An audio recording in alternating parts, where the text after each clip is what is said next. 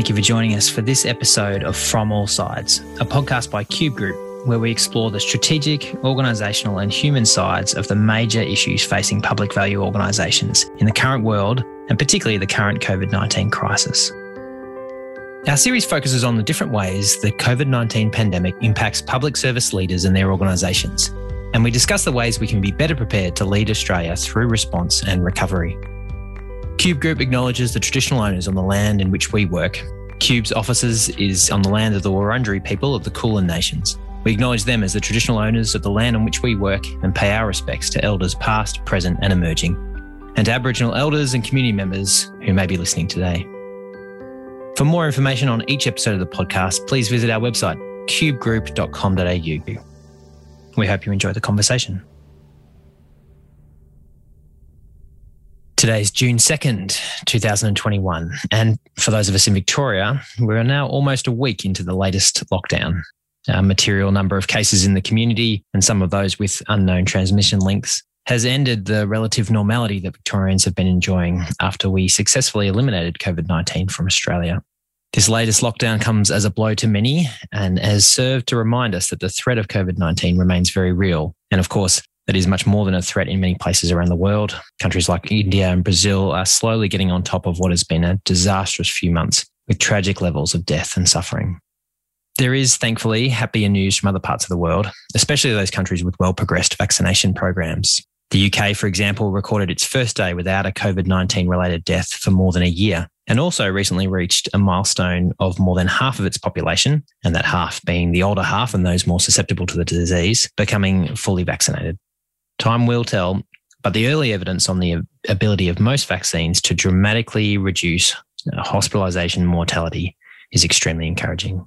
And the silver lining to the latest lockdown in Victoria may be a renewed commitment among the population to get vaccinated as soon as possible.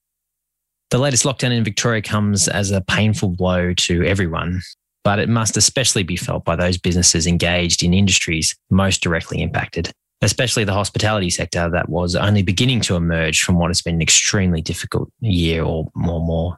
I've personally been so impressed with the creativity and the determination of the hospitality sector, and it feels more than timely for us to talk to a public purpose leader in the hospitality sector about how they're coping with the dramatic impacts on their business and what the path towards recovery looks like for them. Our guest today is Rebecca Scott. Rebecca is the CEO and co-founder of Street, a Victorian social enterprise focused on people and the planet. Street creates supported pathways for young people to a sustainable livelihood, addressing youth homelessness and disadvantage. They do that through some 12 social enterprise cafes, as well as sustainable food sourcing, food production and urban farming, and rethinking our food systems for a more sustainable future. Of course, Street has been impacted as much as anyone by the COVID-19 pandemic and our physical restrictions, but they have a powerful story for us to hear about hope and innovation.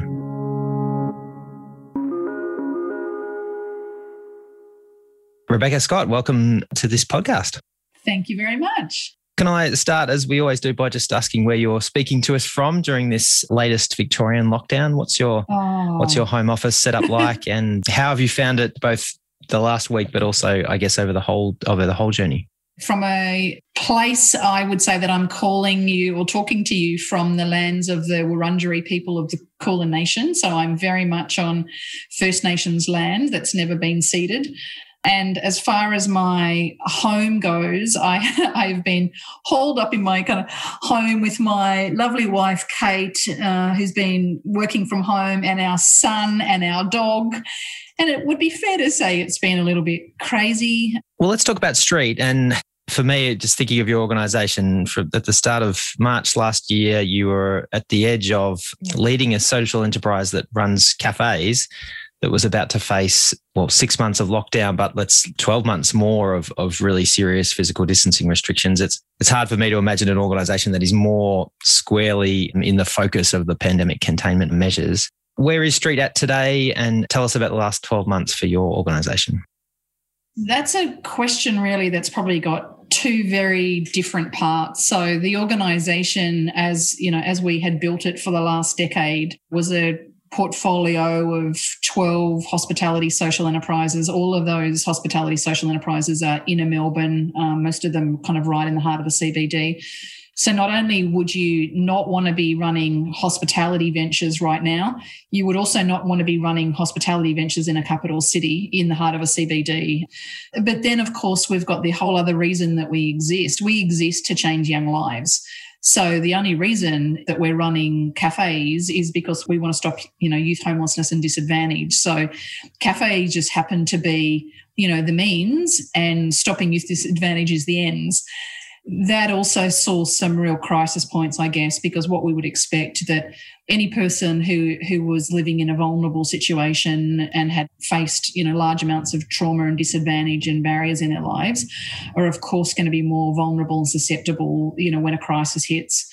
Our cohort that we had to close our doors to as soon as the pandemic hit, all of our youth programs and all of the stuff that we would do with our young people, all of those programs had to close, and we were, of course, kind of supporting our young people however we could, say, virtually and over the phone. But you imagine a circumstance where a very large number of our young people might come from violent families or being victims of violence.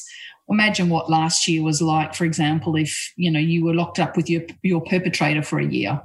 We saw domestic violence really spike last year. We certainly saw amongst our own young people drug and alcohol addiction get way worse during that time. We saw hunger get way worse. We saw mental health issues get worse.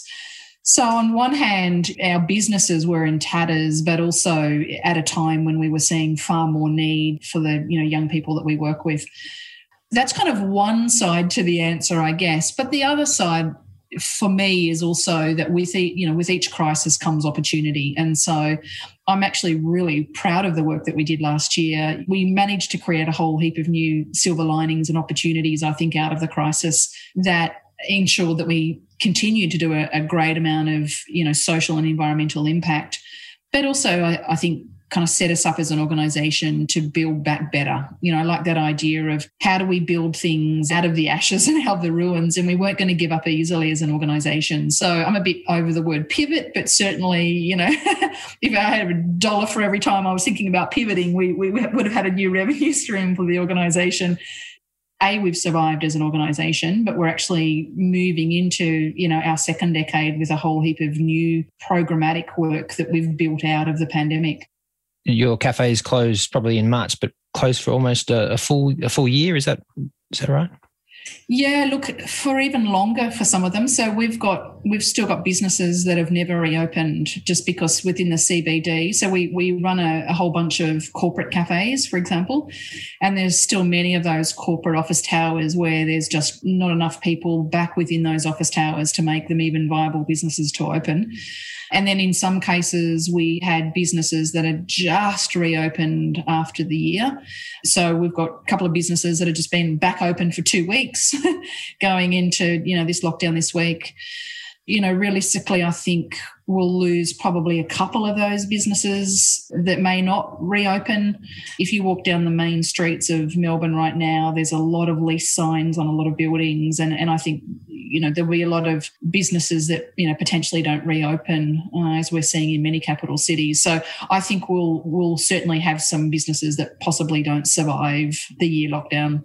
And tell us about the ways that you pivoted, if I can use that word just one more time. Yeah, you mentioned several ways in which your organisation saw both, emerging needs, but existing needs that were even compounded by the pandemic and found ways to respond. Why don't you tell us about some of those?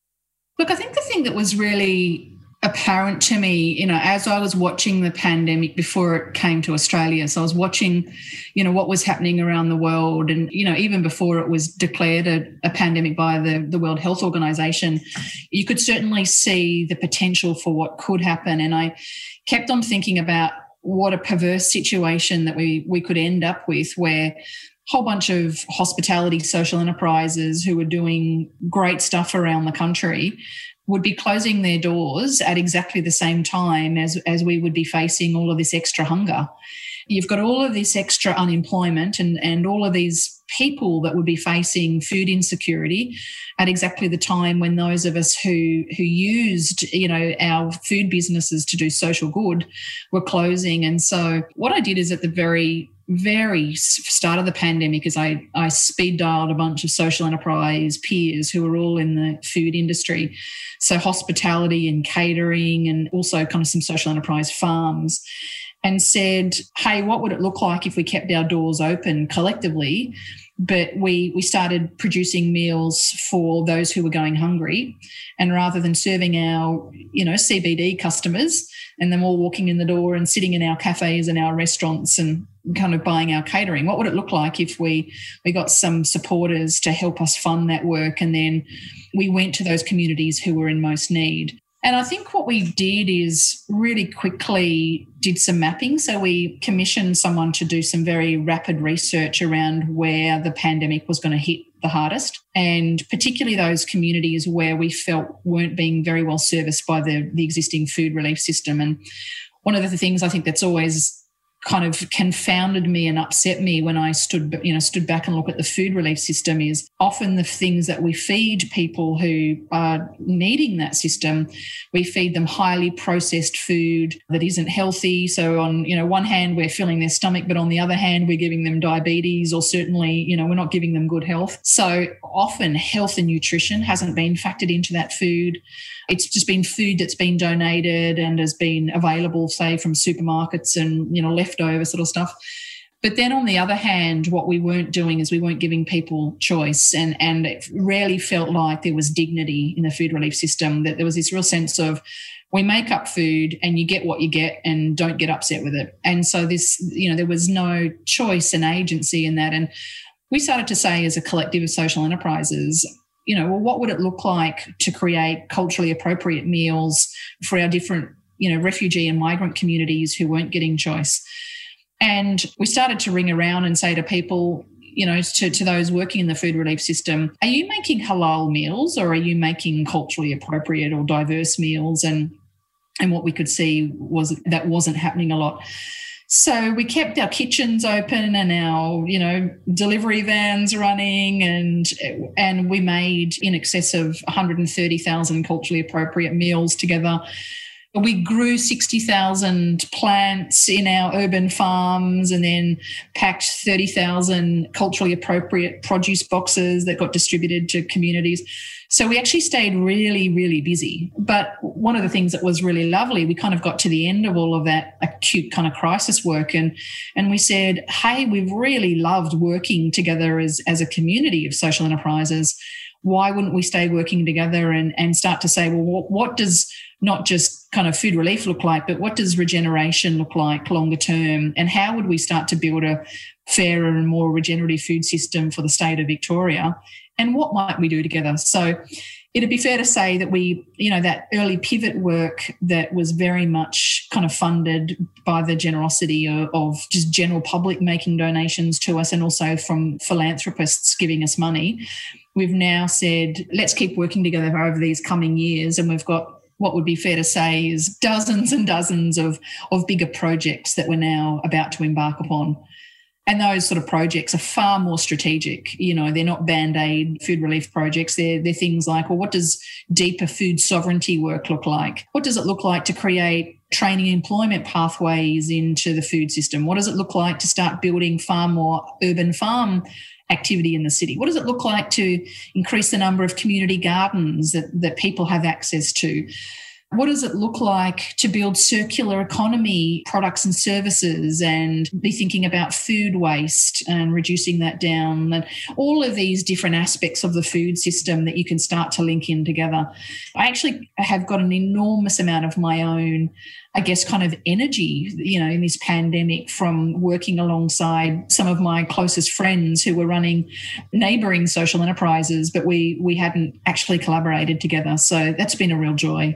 What I find just wonderful about that is you described it earlier as a pivot, and of course it is, but it also feels, as you're describing it, immediately connected to your mission and who you already were as an organisation. Yeah. It seems like a very different expression of your mission and purpose, but still totally lockstep in who you already were. Totally. Was that?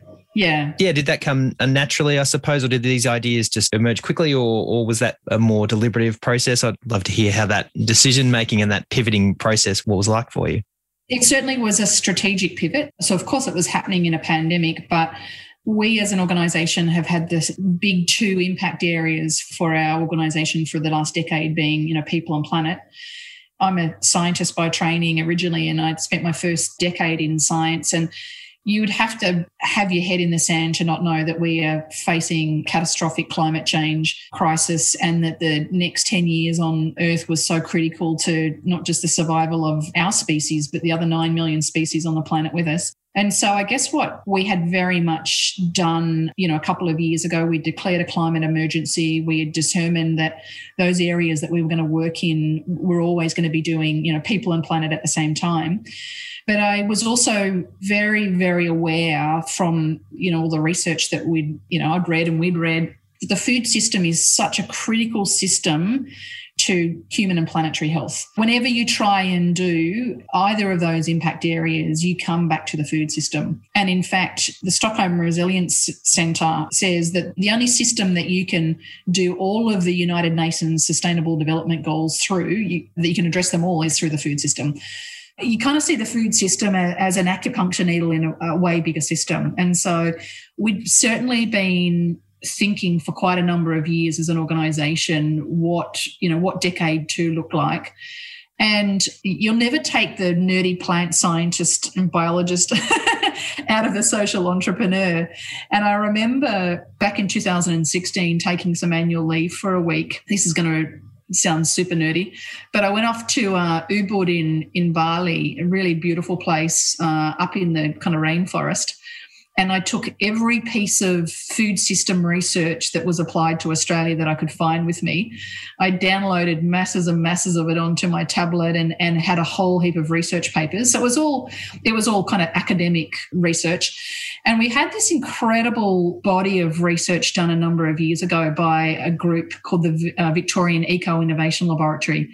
They no longer exist. They were part of Melbourne Uni, but they had done this amazing bunch of research over multiple years around what's the food system that we need. And I remember kind of devouring all of that research across that week and on these very, very big pieces of paper. So I had these pieces of paper that were meters and meters long.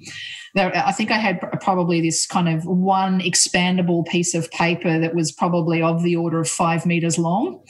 And I redesigned the whole food system on this enormous sheet of paper, and then where, the role that we could play across this food system to help kind of catalyse, a whole bunch of the work that we thought needed to be done. That was work, strategic thinking that we had done that was based on research and years of really good kind of applied research, in particular, bringing that down to the state level.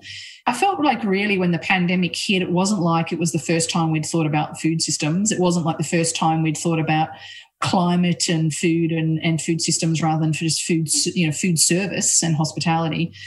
So in that sense, I felt like we were just pulling the future into the now. We'd mapped out 20 years of work we wanted to do. We knew what that work was. We'd drawn that work out strategically.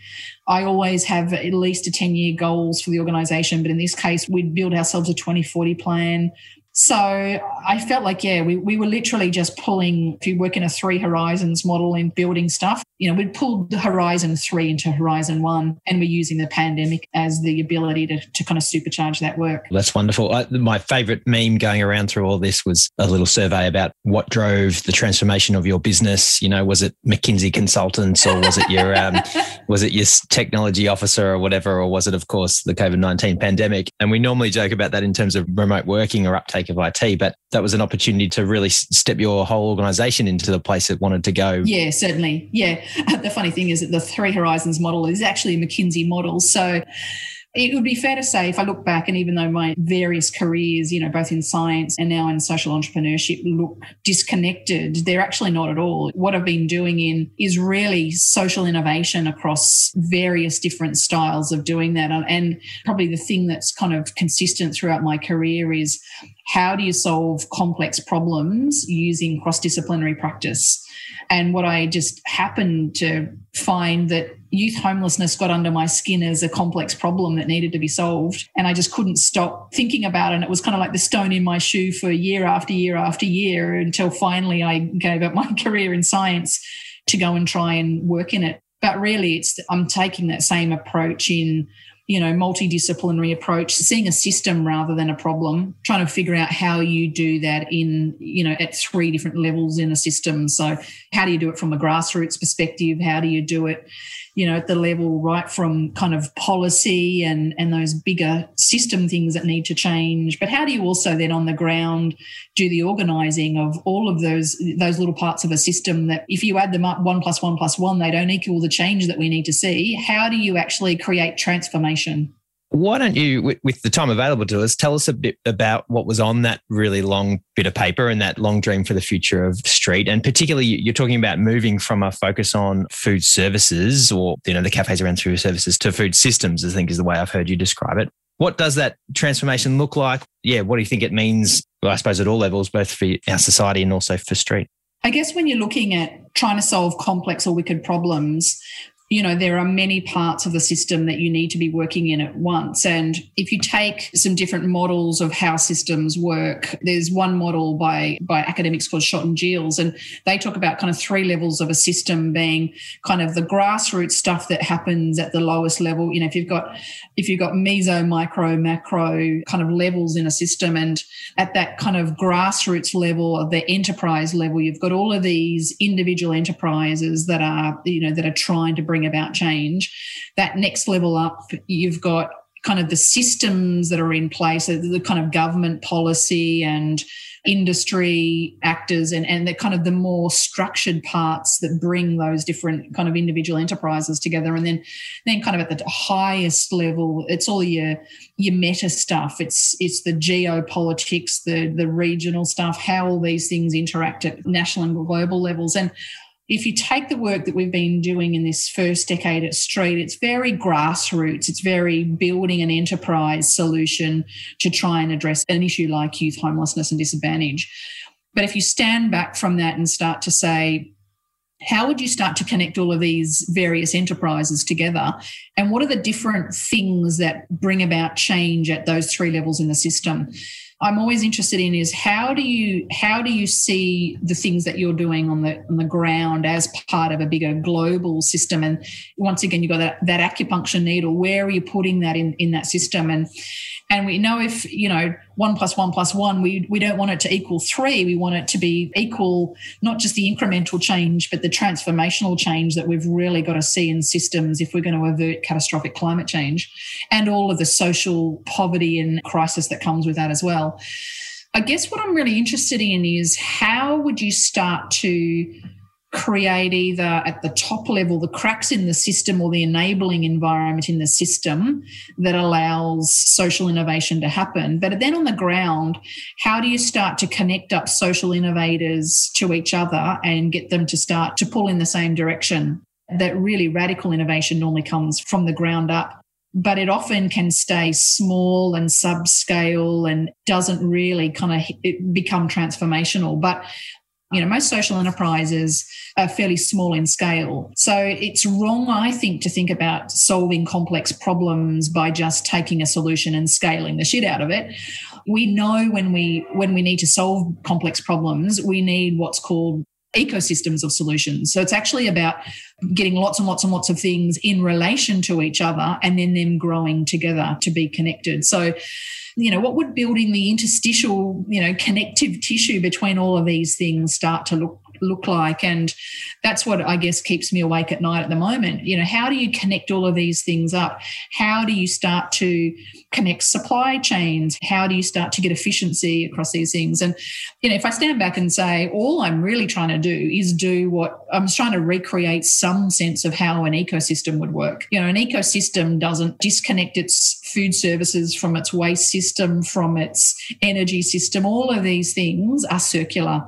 I'm really, I guess, seeing the city as saying, if we were trying to build a circular, fair and regenerative food system in this city of, 6 million people, well, what would that look like?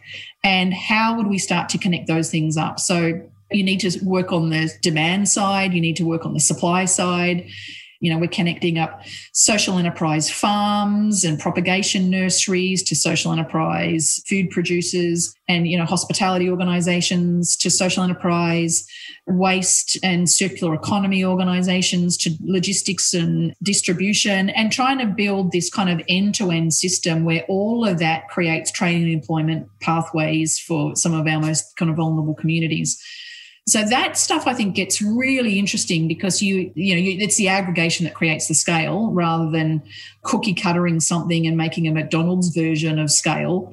If we're really going to be able to address these complex issues, we've got to work in a very place-based, relational way on the ground, using the local context as where the innovation's happening. Yeah, that's very good. One of the challenges surely for the social enterprise sector is its richness does come from how many different expressions it has. And if you did try and impose the sort of broadacre farming, you would lose a lot of that richness. And I see that desire is not at all a part of your vision. And actually your vision is looking to embrace that richness, but connect it up to get the system level impact that's needed. That's exactly right. You want all that richness and that granularity at that local level. You want to be able to connect to your local neighbours who are growing something, or be able to sit around a table with someone from a different community and break bread together.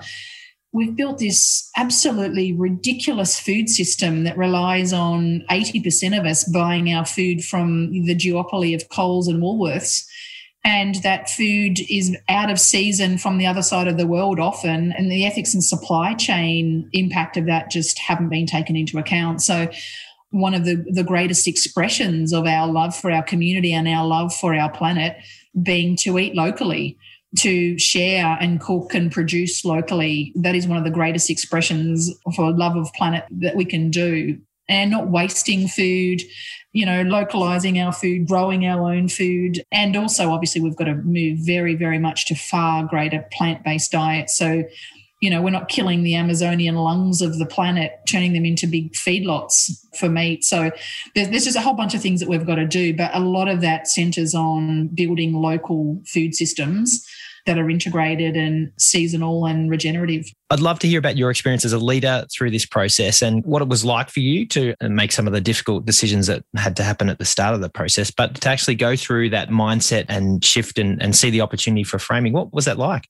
It was probably equal parts of exhilaration and exhaustion and frustration, I think. I felt like, I don't know if you've seen the movie Mad Max, but where Furiosa is, driving a semi-trailer truck into the apocalyptic storm.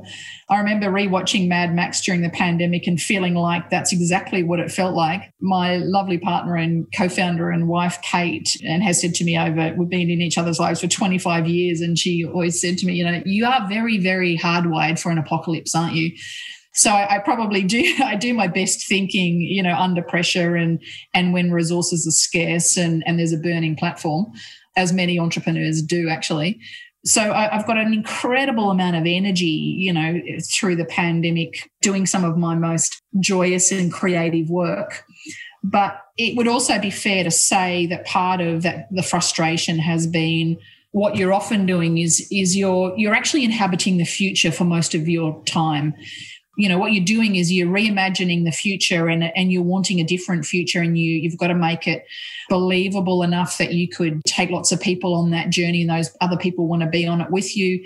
You've got to be good enough at connecting up lots of people. So, you've got to be able to do all the relational stuff. You've got to make it so granular and be out there in that kind of, you've got to imagine what 2040 or 2050 is going to be like if you're not doing this intervention and not using this, because you've got to find the way to kind of not just give up in a crisis. When the thing that you've built for the last 15 years is lying in tatters around your ankles, it would be really easy just to kind of go into a cocoon. And so part of what I was having to do very much within my own team is kind of deal in hope and that kind of vision of what's possible. And part of the problem that, we're really facing in this pandemic is everyone's just exhausted.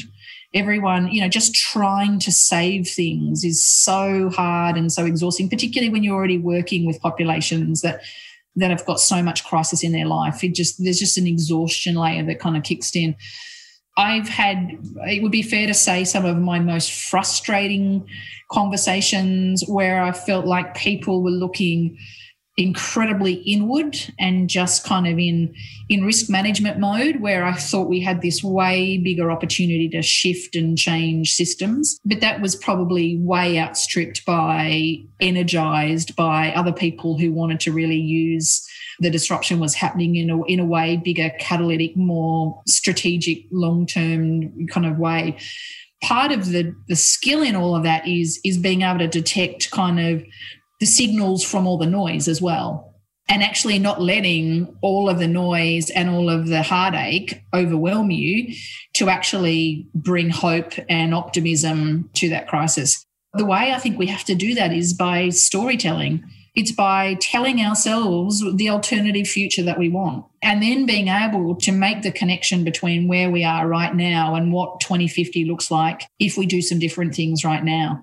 That opportunity, I guess, to lead those processes of storytelling and share our vision for what we want to see.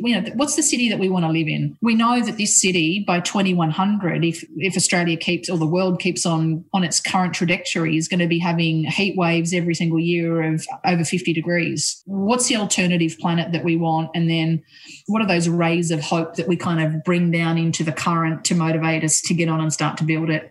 So storytelling. Telling alternative stories from the world that we want to be in.